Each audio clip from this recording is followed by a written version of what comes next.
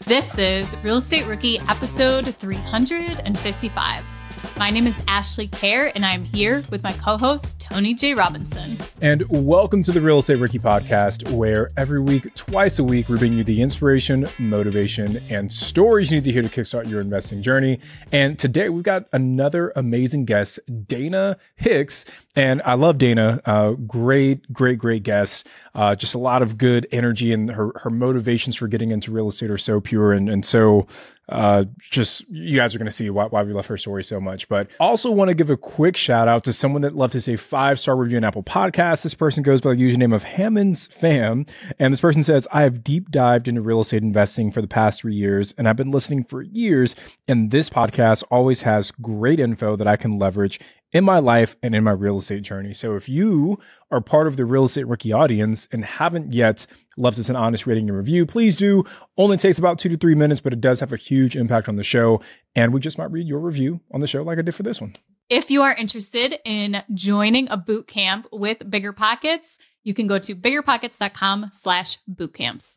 Okay, well, today, joining us on the show is the incredible Dayna Hicks, a shining star in the Bigger Pockets multifamily boot camp. We are so excited to have Dayna here to talk about her experience and her journey and dive into the exciting world of multifamily investing. So Dayna, welcome to the show. Thank you. Thank you very much. Let's start off with telling us a little bit about yourself and how you got into your real estate journey. Well, a little bit about myself is I was in high school in Seattle, Washington. That's where I spent most of my years, and that's where I say I'm from, Seattle, Washington. I ended up getting pregnant at a very young age, 18, and right out of high school, and just decided that all the hardships that I had growing up, that I wanted to help people. And I started very young. I was the youngest foster parent in Seattle. I think I was 21 when I started doing fostering. Started with relatives first, and then getting into the actual foster care system. At 23, I think I was on a board, Foster Parent Association board, which is a very big one. Washington is very big now, but we started it back then. And I just got to wanting to advocate for youth in foster care as I learned more and more about it. So my life has been, over the past 40 years, has been always involving foster care while I'm doing my regular work. I've always had kids, usually 5 to 7 kids at a time, plus my own kids. So I had 5 natural kids, and in between all my kids, I had foster kids. So I've always had kids in my house. And just a funny thing about that is I never wanted any kids, not even my own kids. I never even babysat as a teenager. But these guys kept flocking. And so I always learned in church, when you've got one finger pointing at another problem, you've got 3 pointing back at you. What part of that problem can you solve? And so that's kind of how I got into foster care and working with youth. And so getting into multifamily was trying to provide affordable housing for these young people that couldn't get it. And I figured most of it because they didn't know the obstacles.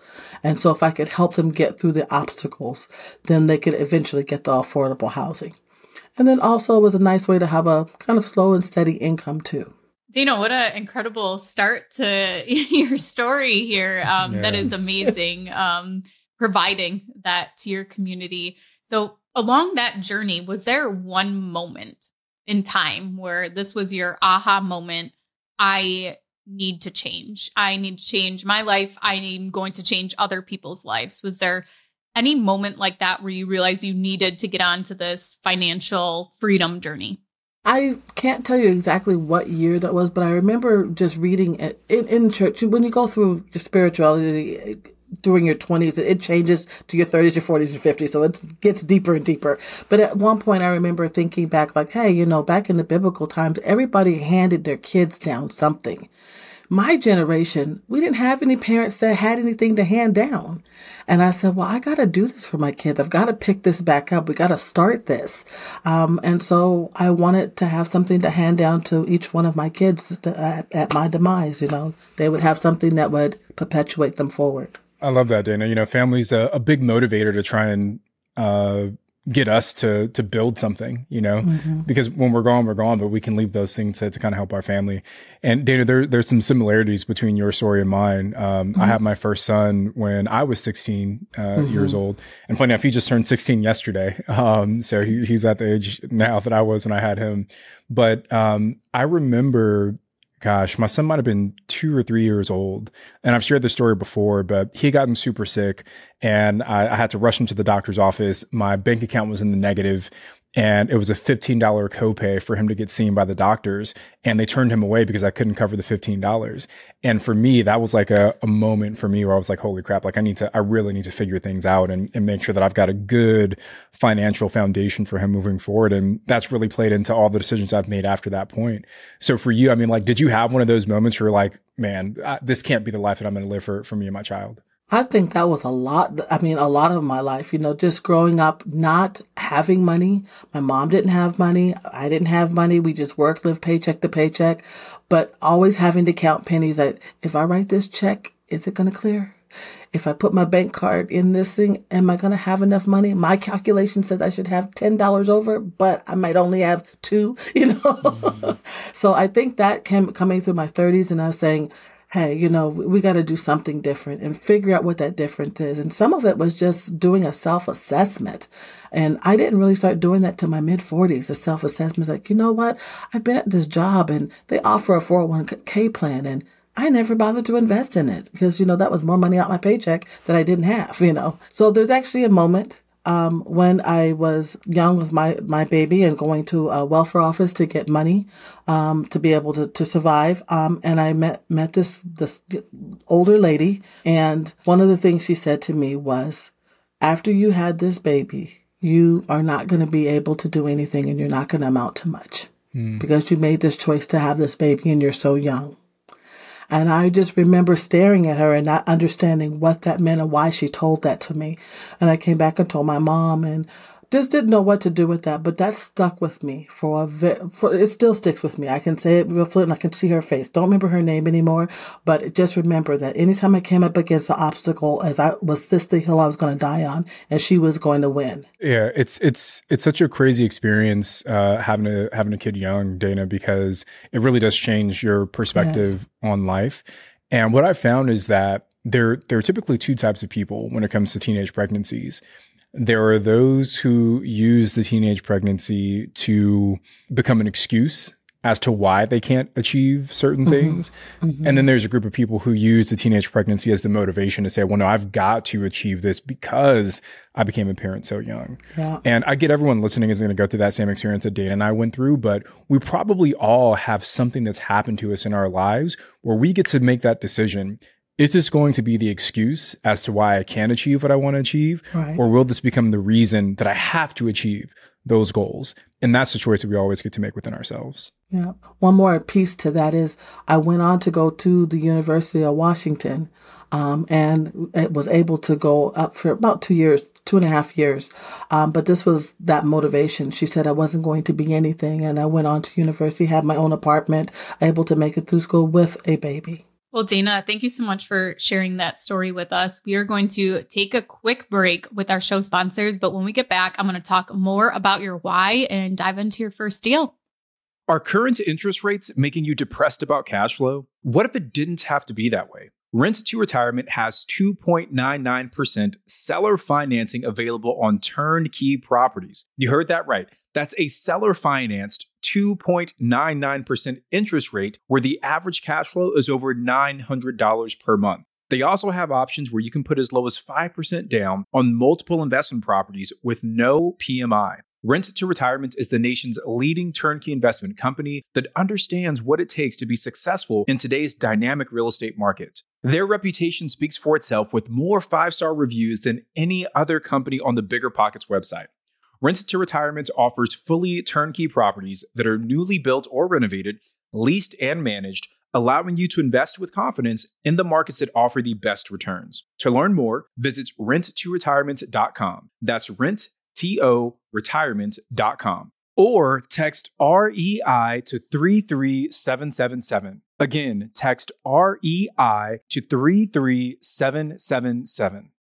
Remember when you had to pay to get a lead's phone number? It was like the dark ages until Deal Machine made skip tracing a thing of the past. Now, with your Deal Machine plan, you'll get unlimited access to phone numbers and contact information for no extra cost. That's right, get high quality, reliable information trusted by leading financial institutions, all fully compliant with the federal Do Not Call list. Explore over 150 data points, including age, gender, marital status, occupation, and a ton more. Trust me, this is the data you need for off-market deals. With new filters, people flags, and color-coded phone numbers, lead management just got a ton easier. Ready to step up your investing game? Sign up for a Deal Machine plan today and gain immediate access to this unlimited treasure trove of contact information and phone numbers. Just head to dealmachine.com/BP. Transform your lead generation and deal-making strategies with Deal Machine. Sign up today and start exploring the unlimited possibilities at dealmachine.com/BP.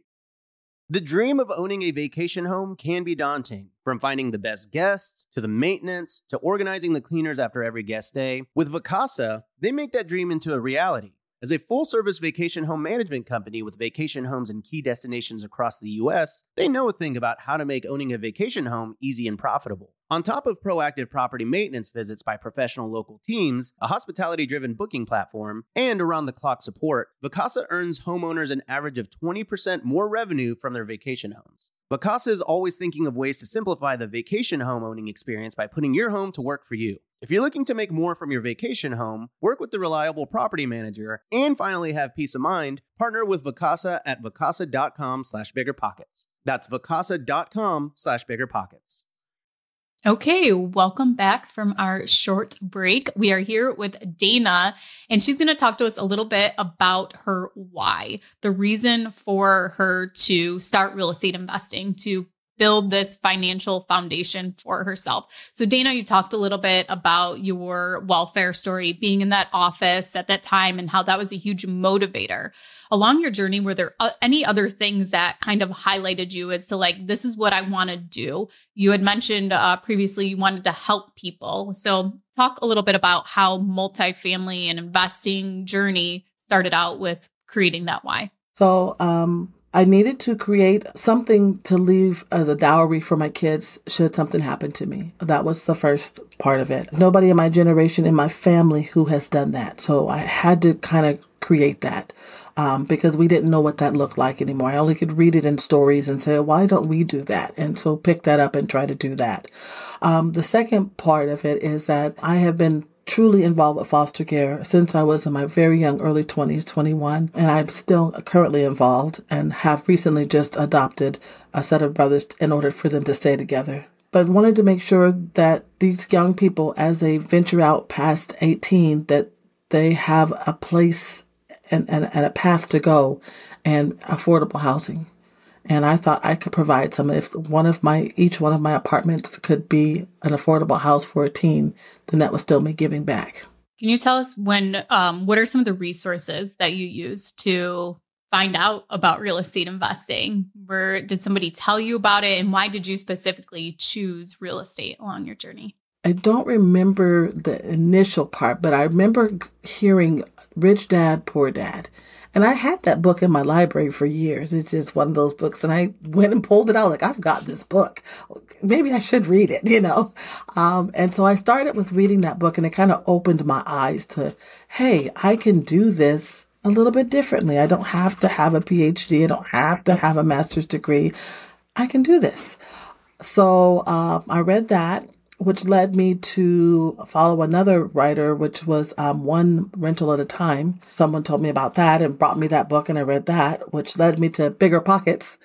Then I kind of dinked around in Bigger Pockets for a little while, and I said, well, I'm going to actually join this. Just jump in and join this. And when I did, I saw the multifamily part, and I said, this is exactly where I want to be. And so I joined that group, and man, it's been awesome. It has been so awesome. Just to clarify, did you join the boot camp before you got your first deal, or was this after you had gotten a deal? I joined the boot camp after I was in the middle of a deal. Okay. A deal, but I had already had 2 apartments by then. Okay, cool. Yeah. So that getting the knowledge for that first 2 apartments, that was just from being on the Bigger Pockets website? Were you in the forums? What are some things that a rookie investor can do if they're trying to, take the same path as you? What are some of those steps that made you feel comfortable and confident to actually take action? Be prepared to jump off the cliff and just go with whatever goes. I think if they were to do it again, I would make sure that they definitely invest in their education piece.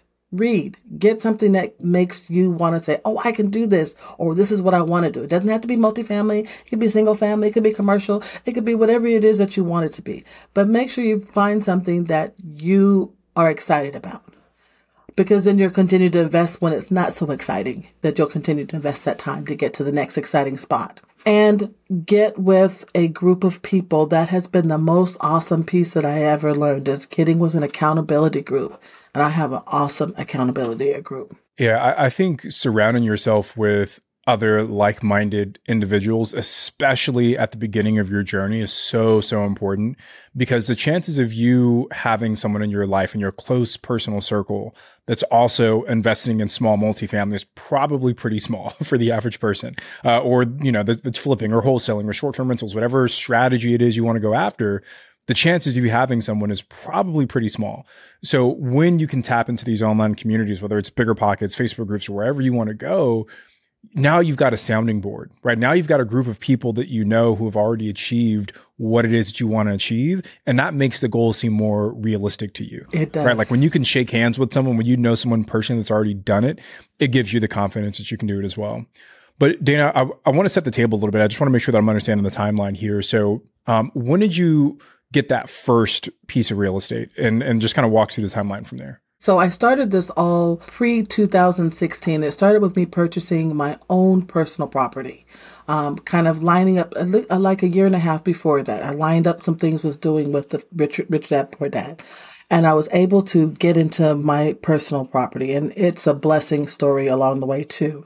I refinanced and paid a bunch of things off. Then I came back on 2020 and got a HELOC, because now I was ready to buy something. I didn't even know I could get this money without learning from my Bigger Pockets group. Wait, so what year did you buy the house, the primary residence? My primary house was bought in 2018. I refinanced in 2019 and paid off everything. And then you did a HELOC in 2020. Did a HELOC in 2020. Wow, that is crazy. So I just want to pause here for a second, just to make sure that our rookies are tracking, right? So you bought this home, and within a year, you were able to refinance, to pull cash out, to pay off whatever it is you need to pay off.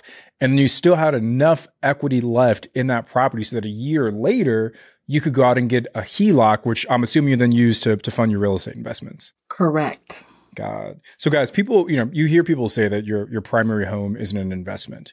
And for some people, maybe it's not. But look at what Dayna just said. She very much leveraged her primary residence to fuel her real estate investing. And I've met tons of other investors who have done the cash out refinance, who have done the HELOC to go out there and fund the purchase of their real estate business. So it is possible if you do it the right way. So Dayna, man, I love that. What a crazy 3 years for you that was. Then I turned around and used a small amount of that money to purchase my first triplex. And I closed that deal on December 31st, 2021. So that was a triplex, 2-bedroom, 1 bath, with people already in it, paying rent. And then 4 months later, I took the other part of that HELOC and I fell into this duplex that we ended up making a triplex right near LaSalle College. It's a half a block away. And it was also 2-bedroom, 1 bath. And we built in the basement, so it was a studio, and closed that in 2022. So Dayna, let's start with that triplex and kind of break down the numbers and dig into that. Maybe I'll throw some rapid fire questions at you and we can kind of go into a deal dive here. But where was this located? Was this in your market? Where was the deal located? The deal was located in my market is my home area, Philadelphia. What is the purchase price on that property? The purchase price was $253K. And how did you finance it? Regular mortgage in my name with 20% down. Okay. And then that 20%, was that cash you had saved up, or was that from your HELOC? The cash was from my HELOC. Okay. And what did you do with the property? It was already fully rented, so I just did nothing. Awesome. I raised the rent. I think I raised it up $100 to kind of get them because they were below market rent. So they were all seniors in there. So I knew I couldn't just jump all the way to the top, but they wouldn't be able to afford it. Once again, it was back to affordable housing, and I got to really like my tenants. And then every year I do something for them. So I rehab one area in their apartment and I raise the rent up $100. So I'm slowly bringing it up, but I'm also bringing my apartment up, and they're taking care of it and they love it. What a great strategy. And let's talk about that a little bit more of you find great tenants and what you're willing to sacrifice to keep them instead of, raising the rent to get that max cash flow that you want. But instead of the longevity of having somebody that's going to stay for 5, 7, 10 years is worth it rather than having a turnover every single year because you're trying to really max out, or you get somebody in there who destroys it. So can you tell us how you approach them with this, small rent increase and why you decided to actually keep those tenants in place? Well, how I did it is I decided after having conversations, I decided what my budget was going to be. And there was 3 apartments. So I said, I'll just invest $10,000 into it. That will be basically $3,000 per unit. And then I divided that in half. I said $1,500 is going to be for labor and whatever I can get done for other $1,500. They were kind of small. So we started in the kitchens. Oh, and these ladies were untold. We didn't do a complete remodel. We did a refresh. Some of it was painting the cabinets, replacing oven hoods, adding lighting, adding some extra sockets, painting walls, and one kitchen needed a new floor. We put in new flooring. So it was just little things that just brought into a new kitchen. They were so ecstatic. I was just going to say, right? They're probably so appreciative of that, right? Because whoever this last landlord was just collecting the rent checks and not really worrying about their quality of living. But to your point, if they're good tenants, you want to try and keep them. Ash, it makes me think for you, right? Because obviously you've got a lot of long-term rentals as well, and I know some of yours are affordable housing. Like, how do you strike that balance between trying to maximize rents versus maybe keeping them a little bit lower, but having that tenant that you know is going to be a good tenant? How do you strike that balance? 100% would rather get less rent and have a better tenant that is going to stay a long time. Not have to deal with the turnover. Not, even if somebody keeps the apartment in perfect condition. We just had a police officer move out of one of our units. She had only lived there for 9 months. She had signed the lease month to month because she was trying to buy a house, and she took wonderful care of it. Well, she put holes in the wall. And at the time that she moved in, there was a third-party property management company managing the property. And they had told her, when you leave, you have to fill the holes with mud.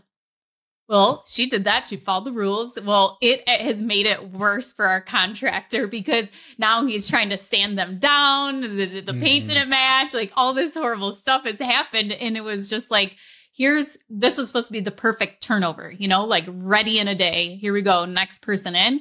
But because there's always these little things that can come up with any turnover. So I would rather eliminate turnovers and just getting a good tenant in that's going to stay long and that's going to not trash the place and that continues to pay. They are worth keeping and not increasing the rent. It was probably like my 3rd rental maybe, and it was the house that I used to live in before we built our house. And Dave had come to me and he was so excited. He's like, I rented out the house. Like, you don't have to worry about it. I took care of it, everything. They're going to pay $700 a month. My jaw dropped. I'm like, $700? We could get $1,000. Utilities are included. And I just was like, are you kidding me? And I was so devastated. That was in 2016 and they are still there. We have not had one turnover, and like, they take great care of the place. They never need any maintenance done, anything. They take care of it. And so, and looking back at it now, like, I would way rather have that than have somebody new in every single year. Yeah, it's weighing that balance, right? Now, Dayna, I'm curious for you, right? Because you jumped right into multifamily. I think a lot of rookie investors who are listening feel that maybe they need to start with a single family residence first, but your first purchase was a triplex.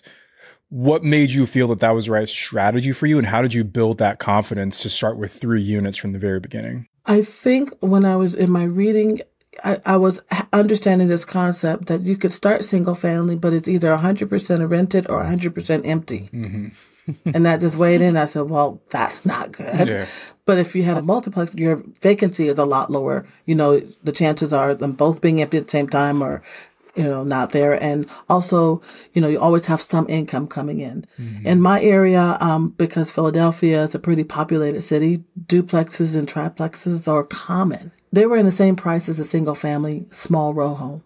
So I was getting more bang for my buck for the amount of money by going into a triplex. Well, let's talk a little bit about that, Dayna, because you said that they were kind of common in your area, which is the opposite of where I'm at. There's like no small multifamily where I live in California. But how did you come up with your buy box? Like, how did you know what type of multifamily was the right type of multifamily for you? Location, size, all those things. Where was your buy box? How did you come up with it? Well, I started with just what my pricing range was. I didn't have a whole lot of money. So I wanted to put like $50,000, $60,000, my 20% down. So that kind of told me what my range was, $250,000, $300,000. So those were it was enough money for any, small row house. But then I saw triplexes and duplexes in the same amount. So I just became a little greedy and just said, okay, if I could do this and get it, would I be willing to pay a little bit extra? Because it wasn't that much. We're talking about $10,000 or more, to get into a triplex versus a single family home. Mm-hmm. So I said, well, let's go for the triplex. You want to get there. Why not? Then there's 3 people paying, and for sure I won't have to pay the mortgage because somebody will be there to be able to pay it. And that's kind of how I got there. When you were looking at markets and the location of finding multifamily, what were some of the factors you considered? Did you hone in on a specific zip code or area code or neighborhood when you were searching? I did. So one of the things when they're teaching you about finding your market, first thing I needed to do is make sure that it was like in 30 minutes of me, because I knew that we were going to have to be hands-on with this. Well, 30 minutes is still inside of the city of Philadelphia, unfortunately. So you can't get out of Philadelphia in 30 minutes. So it just made sense to find an area that was really close. I didn't necessarily have a particular neighborhood. There was just some that I was going to stay out of. But I just kind of looked around, and then I found some not too far from my house. And I still look around all of Philadelphia, but I just kind of look at my buy box now, and what the area and the neighborhood. So Philadelphia is my market. Did you ever look outside of Philadelphia, or were you committed to just investing in your backyard? And if so, why? I have glanced, but I'm not there yet, because when I go outside of Philadelphia, the price starts to go up. So I'm just not there yet. Gotcha. And I wanted to be close where I can still have hands on. Since I'm just starting, I just needed it to be close that I can shoot across town if I need to, or not. Didn't want to be too far. Dayna, how many times have you had to shoot across town to take care of your property? Not very often. Yeah. Not very often. I've got some good tenants. Now they've had some issues, but I also learned about my vendors and my boot camp, and I already had that, but I didn't have everything organized. So they helped me organize that. So I have some vendors that, when they call me and tell me something's going on, I call them and tell them, go check it out. Let me know what we need to do. They give me the rundown of what we got to do. And most of the time they can take care of it, and it doesn't require me. I think that's a common misconception with a rookie investor, is that it's, you have to invest near you, and it's scarier to invest out of state. But ultimately, most of the time, you're not going to be going to your properties anyways. You're going to be, having a handyman go there. And, in some circumstances, maybe you'll go and you'll assess the situation. But there's nothing you can do anyways. You have to call the plumber. So you might as well just send the plumber in the first place instead of going there. One thing is definitely convenient if you do have a turnover, being able to show it yourself, things like that. But the difference between having a property close to you and a property out of state or out of your market that's farther away, it can be exactly the same as far as finding those people who are boots on the ground. And a lot of times you don't even need to go to the property at all. You will learn and realize, and sometimes you just go because you're curious. My other 2 choices that I just looked, but I'm not there yet, is in North Carolina, around the Charlotte area, and Atlanta, Georgia. And that's because I have some friends and families around that area too, that I can kind of, if I need to pop in there, I have a place to land and some confidence that they can help me in an emergency. Dayna, when you were searching for properties, what was your buy box? What is your list even? And has it changed? I mean, the first property you bought was during COVID. And after that, the market has definitely changed. So could you go through what your buy box is and how you've had to maybe pivot or change it since your first investment? My buy box was small multifamily, 2 or 3. I figured I could handle that somewhere under $300K initially. Now that I have 2 of those, then I went into, I'm going to call it this thing. It's a transitional house, and that's something that's very different. And I needed to purchase that, and that's part of my why. We can get into that in a little bit. But my box is changing now as I'm getting more confident. I want to go into a bigger unit. I always like to go really small, but sometimes the big things land in my lap. So I say like 4 to 8 units, but I'm looking at a 16. So that's huge. But it changes when I get to those next levels, and the next level gets bigger and bigger. So as you talk about kind of leveling up, have you only used the HELOC as your debt, like 20% down HELOC to fund the purchase, or have you evolved into other types of debt and funding as well? Well, I did use other funding. So the first triplex, of course, was 20% down HELOC, my money, and then a regular mortgage in my name. The second unit, I used a hard money loan, and I got money back to actually do the remodeling.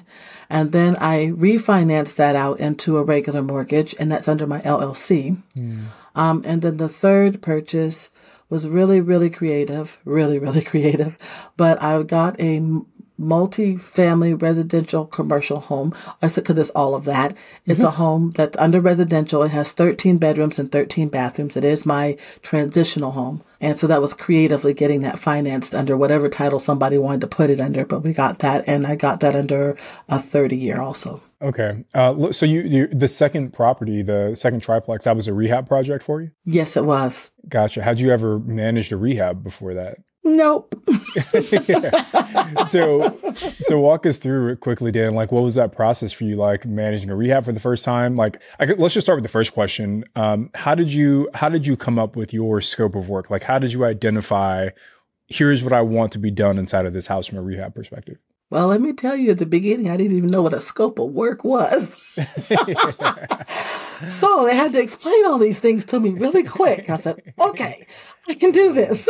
So basically, I had to list out what I wanted, and I had a friend who's been my main contractor for my house go through the house with me, tell me what it needs. I've been through a lot of projects on my house with him, so I've learned how to start picking up some of the things that he needs up front. And we kind of listed it out. I found another contractor group who was local and told him this is what I needed. He needed to start, and I needed to start. And so he agreed for the price, the money I had, and said, this is what I got, and this is what needs to be done. Can you do it? And he said, yeah, we'll get it done.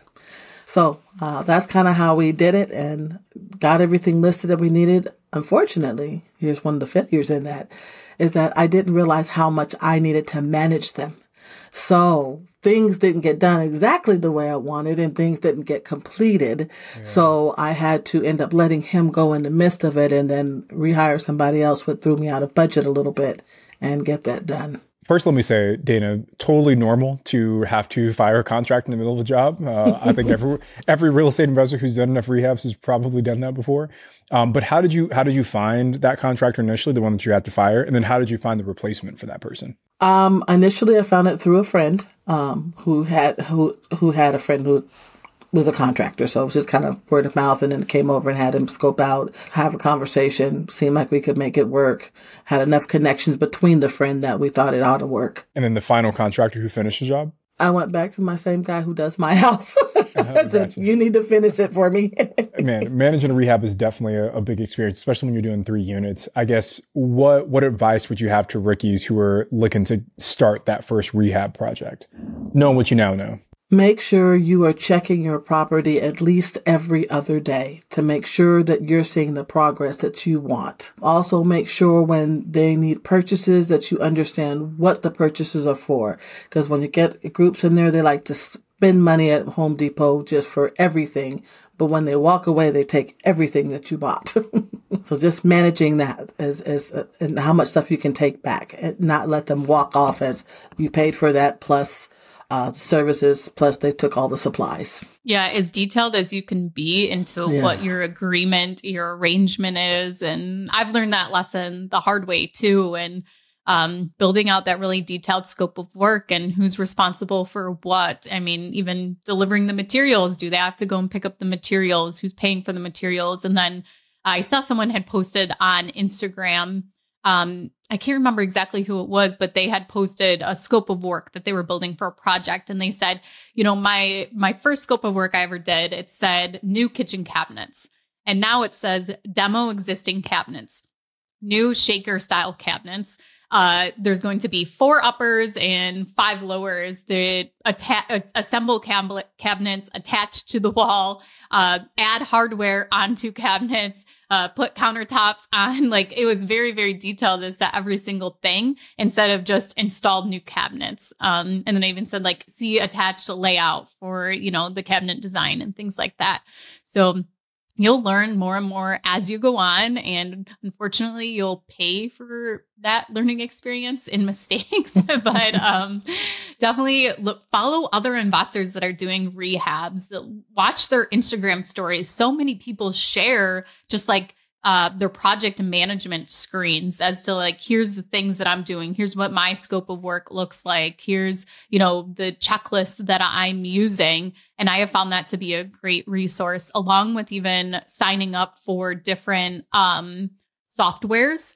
So different softwares will send out newsletters. They spend so much money in research where these newsletters will give you like, here's our checklist for doing a rehab. Here's our checklist for a turnover. Here's our checklist for a lease agreement. Like, the property management software companies do really, really great newsletters with a ton of these checklists and information and things to help with your systems and processes too. Yep, I agree.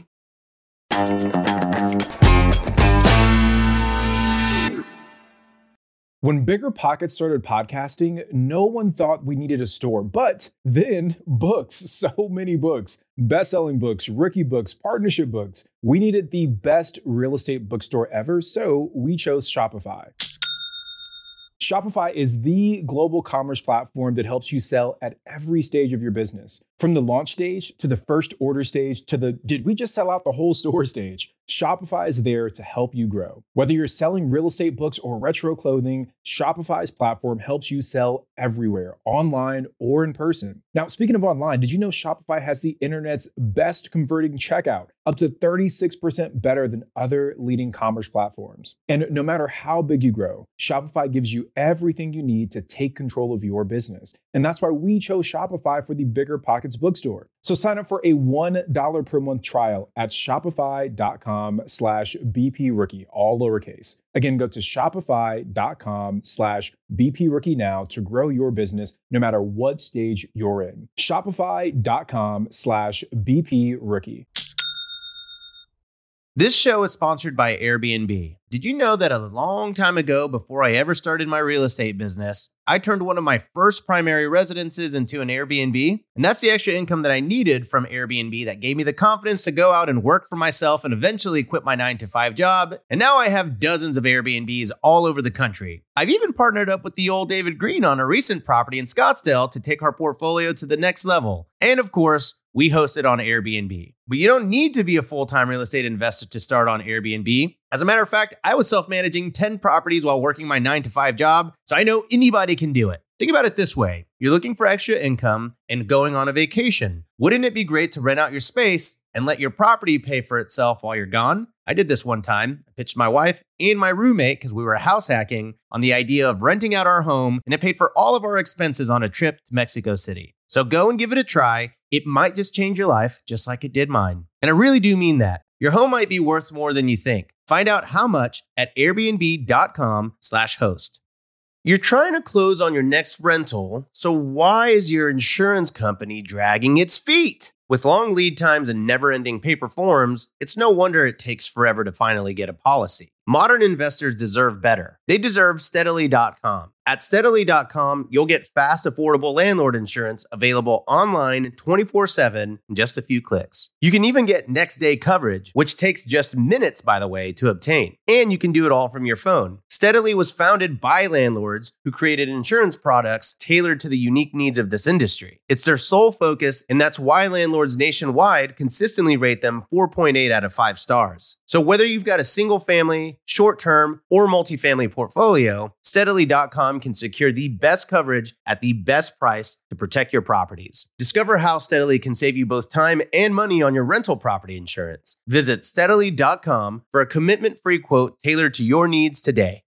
Whether you need to buy or sell, or you're just obsessed with looking at homes for sale, Redfin's got you covered. Redfin updates their listings every 2 minutes to help you see new homes first. And they give you personalized recommendations based on the homes you like, so you can find the home that's just right for you, whether that's a cabin, a craftsman, or a castle. With the top-rated Redfin app, you can favorite homes, share listings with others, and schedule tours, even the same day, with a local Redfin agent who can help guide you through the whole home buying process. And if you're looking to sell, Redfin agents have the experience to help get you the best price possible for your home. That's because they sell twice as many homes as other agents. With a listing fee as low as 1%, Redfin's fees are half of what others often charge, which means you'll have more money to put towards what matters most to you, like your next home. In fact, last year, Redfin saved home sellers $127 million. No matter where you are in your real estate journey, Redfin can help. Download the Redfin app to get started today.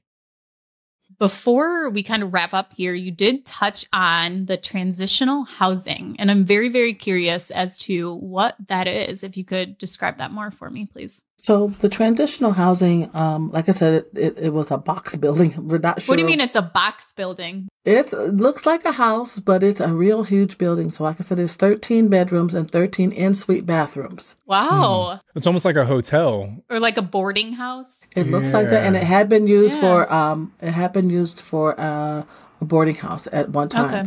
But I didn't want to buy it as a boarding house because those are hard to get licensed. So I couldn't buy a boarding house. I had to buy a residential house, and it couldn't be commercial. So it was really interesting how we were going to use this. Yeah. So based on how we were going to use it, that it was going to be for a foundation called Envision Success. It was going to be a program house. So it's still under residential, but it's kind of used commercial. Where this is going to take in transient young people, 18 to 24, who have aged out of foster care or the juvenile system, something like that, out of DHS, but need a little bit more support while they're trying to get on their feet to get their own housing. Wow, that is super cool. How did you even find out about like an organization that you could work with to do this? 2 things. One is my organization, and 2, the teens would age out of my care at 16, 17, hitting the streets. And they're just kind of so tired of the DHS. I call it the ankle bracelet. You know, they're just so tired of one more social worker, one more caseworker, one more house to go to. And they would just hit the streets unprepared. And then at 18, when there was no more funding, they would we don't have any way of getting help. Yeah. And so there was an act that was done about 5 or 6 years ago that allowed funding between 18 and 24 if they come back to DHS. So now they had to find housing for these people and couldn't find it. Well, now we're here. So now your organization connects with the funding, and now you're trying to purchase this property. So how did you end up get the finance for this? We got it as a residential home, not commercial. And we went through several different people that I found on Bigger Pockets. Wow. Different brokers.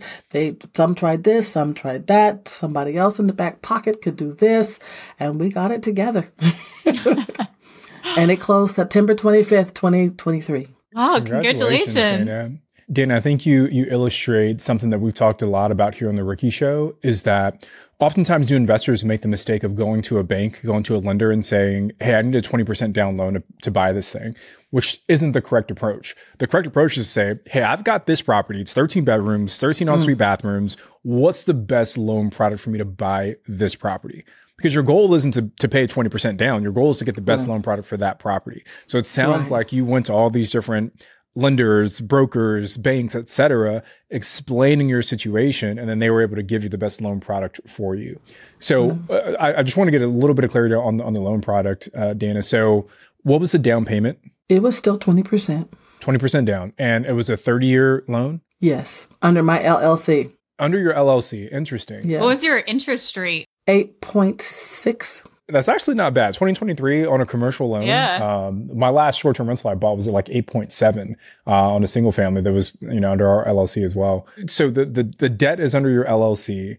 So it's not even going against you. Did they look at this as like an income generating property, or how did you get qualified for it? Like, are they looking at the potential rents to underwrite it that way? It was confusing. Yes, in the long term, yes, they did look at that, but it took a lot of convincing. Everybody had to see the vision. And when they saw the vision, people started jumping on it. But I will tell you from the beginning that banks aren't the number one place to go for your funding. I found that through Bigger Pockets, if you work with one of your brokers, someone's going to give you a bigger picture of how to do it. I do get some things through banks, but it didn't come because I walked into the door of the bank. It came from my broker that says, try this particular bank because we have this relationship and they do things this way.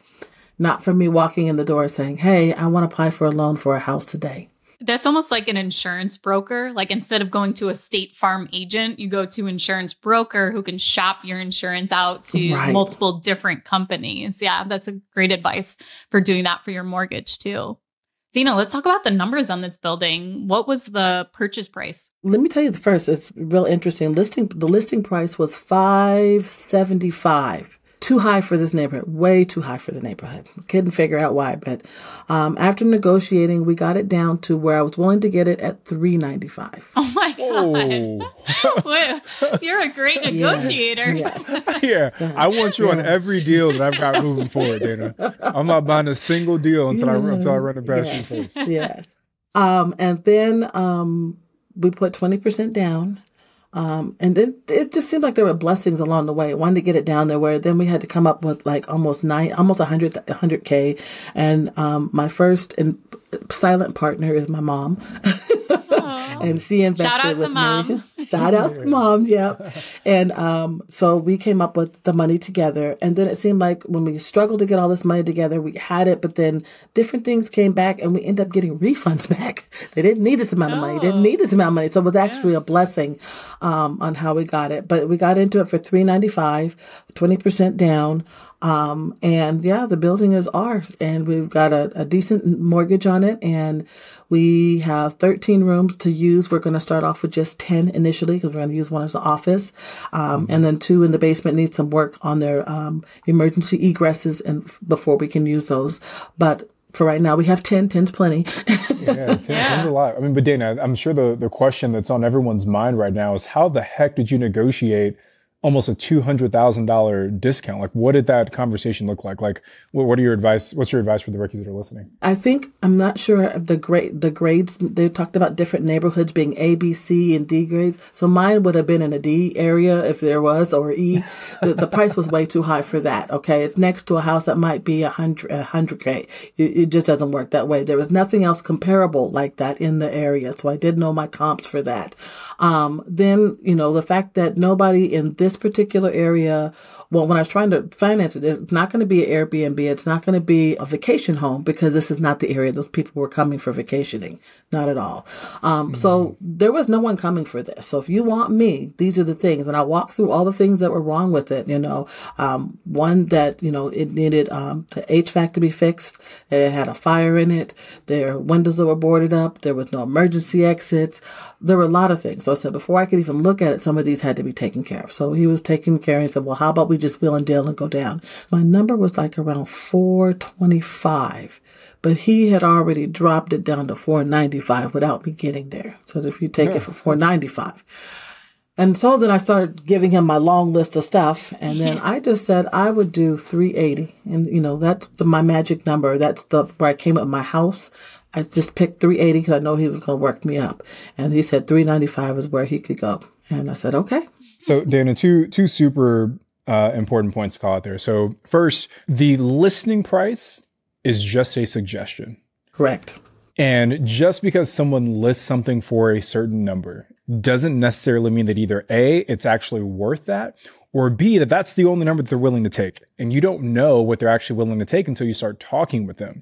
Every property has a number where it works, and it's up to you to try and figure out where that number is, and then to communicate to the seller why the number they have doesn't make sense and why the number you have does make sense. So kudos to you for sticking to your guns and not, I guess giving up just because the number was so far off from what you wanted, right? We're talking a $200,000 difference almost. It's a big difference. Right. A lot of investors they wouldn't even have looked at that deal because it was so far off from where they needed. So kudos to you for doing that. And then second, I would assume that part of the reason that seller was maybe so flexible was because of where we're at in the market cycle right now. With interest rates in the 8s, right? Like what you got on this property, there's less buyers out there right now. Correct. So the seller probably knows that. So it makes them a little bit more willing to sell this property to you. So even though you're buying this at an 8, Fed just said yesterday, I saw a bunch of stuff floating around the internet that they're going to start doing rate cuts again next year, right? So imagine what happens if you can take this 8% interest rate and you refinance down to a 6. Like how much more juicy does that cash flow get? Right. So for all of our rookies that are sitting on the sidelines waiting for that perfect moment, don't do that. Do what Dayna did. Go out there, hustle, find that right deal, negotiate. And if it cash flows at an 8%, imagine what it'll do at a 6%. I think that's a common misconception of what you explained right there, Tony, is to now can be a great time to buy because you're getting stuff at a better price and you can always go and refinance later. I was at a kid's birthday party on Sunday and there was a mom talking about how they wanted to buy a house, but it made her sick to her stomach about the interest rates and she just could not pay the interest rates and they were going to wait until they were lower. But what that means is you're going to pay a higher price later on, even though you're getting that lower rate, where someone could buy it now for a lower price and then go and refinance when the rates do drop. So I think that's a huge misconception that people don't understand and they're not doing the math on it, I guess. And yeah, I mean, you are taking a chance. There is the chance that interest rates just continue to go up and up and up, but hopefully you bought the property, that it is cash flowing and it's a deal as it is. So if rates do drop, it just becomes a juicier deal. And that's more fat on the steak for you. And say the rates do go up. Say rates go to 10%. Now you're going to be kicking yourself that you're paying 10 instead of paying 8, So it's like either way, like if the deal makes sense today, you should move forward with it. And you know what? One more rant on that, Tony, real quick, is I was listening to a podcast this morning, taking the kids to school, and it was talking about sub 2 and how there was somebody who went and purchased a property for $850,000, and they were so caught up on the fact that they were getting it sub 2, where they were getting this low mortgage payment, this low interest rate. And they were so excited that they paid the $850 what that person wanted. The same day they closed, a house next door to them, which was a comparable property right next door, sold for $650,000. That's a $200,000 difference that they overpaid for their property just to get that sub 2 financing. So I feel like it gives you something to really think about is to, are you really overpaying? I mean, you're going to owe $850,000 on that property until you pay it off, where if you get it for $650 and even though you have an interest rate, it's still less that you have to pay on the property or have to owe on the property. Okay, I'm done with my rant. Back to you, Dayna. we need a new segment. We got to call it like the rookie rant, and then Ashley, you can just go off the rails for a few minutes at a time. Okay, so Dayna, to kind of wrap this up, what are you going to be cash flowing on this property? What are, what is this grant going to be paying, per a bed for this property? Oh boy, okay, numbers here. Okay, well, so to make the numbers easy, we'll just stick with the number 10. Basically, right now we can command we're just opening it up actually this month. So the rents will command, the money for the program will command anywhere between $2,200 and $2,500 per room. Wow. And that's because there's a service that comes with the place. Okay, I'm not even doing math in my head, but I'm thinking, okay, you got the property for $395. You're getting $2,500 a month per room, times 10 per room. Per room, yes. And then my mortgage right now currently for that is $2,790, I believe, $2,790. What the heck? So almost one room will cover your mortgage payment, and then you're most likely paying utilities, for the property. Right. Yeah. So it's being, there's a couple of things going on, and there's a little split between businesses there. So for my part, for the real estate, I'm renting it to the program for $4,500, and then the program will do their existing part of that, and they have expenses. But to pay to my real estate side, they're paying $4,500. Yeah, but you own the program as well, right? I'm a part of the program. I don't own it. It's a nonprofit, so I'm a part of the program. Yes. Yeah. But it just goes to show, right? Like, man, when you find the right deal, you're talking a $395 purchase price, and you're renting out each room for almost what your mortgage is, and there's 10 of those rooms. That's a pretty good spread. You know, Yes. it reminds me of we had an episode a while back with Devonna Reed, and her husband focused on sober living facilities. And same, she was, she'd go out and buy a single family home, 5 bedrooms, and she was renting out by the bed, not even by the room, but by the bed.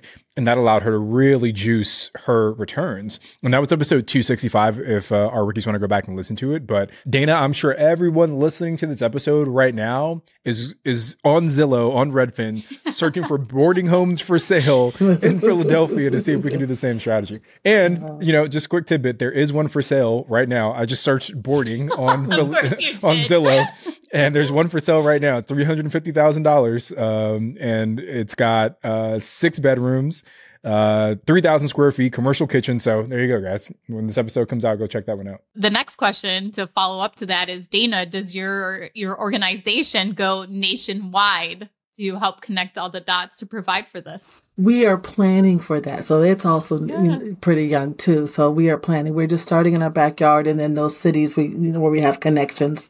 But yes, that will go also. So it's kind of a takeoff. It's going to take more than just me to do all of that. But that is a plan. But the next thing is, like Tony has said, is that I want to get another building for my senior home. That's the same thing, the same concept. And then the final one would be for, it's called a forever home, because I also have, special needs kids that come through foster care. And sometimes, as I'm getting older, my kids don't want to always take on the burden of the kids, but they don't want to see them go into foster care or some other type of care. So providing a forever home for the kids, will be my final goal. Well, Dayna, what an exciting way to kind of wrap up the show here, helping people, providing a service to your community, and also cash flowing a great amount. Yeah. Well, Dayna, thank you so much for joining us on this week's Real Estate Rookie podcast. We really enjoyed having you on and learning from your story. And thank you so much for providing such incredible information for us and our listeners. Thank you. If you want to connect with Tony or I, you can find our social media handles below in the description. And if you want to learn more about Dayna or connect with her, you can also find that information there. I'm Ashley, and he is Tony. And thank you for listening to this week's Real Estate Rookie. If you haven't already, join us on Facebook in the Real Estate Rookie Facebook group.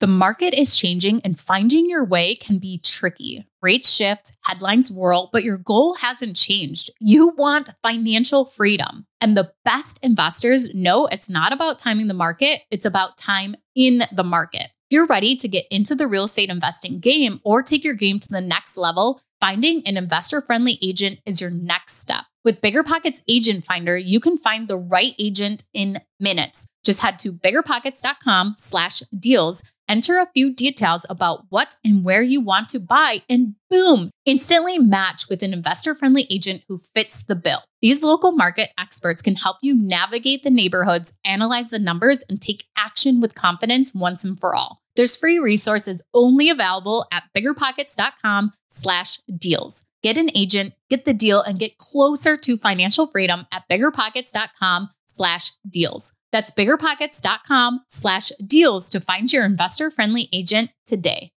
The content of this podcast is for informational purposes only. Past performance is not indicative of future results, and all host and participant opinions are their own. Investment in any asset, real estate included, involves risk. Use your best judgment and consult with qualified advisors before investing. Only risk capital you can afford to lose. Bigger Pockets LLC disclaims all liability for direct, indirect, consequential, or other damages arising from reliance upon information presented in this podcast.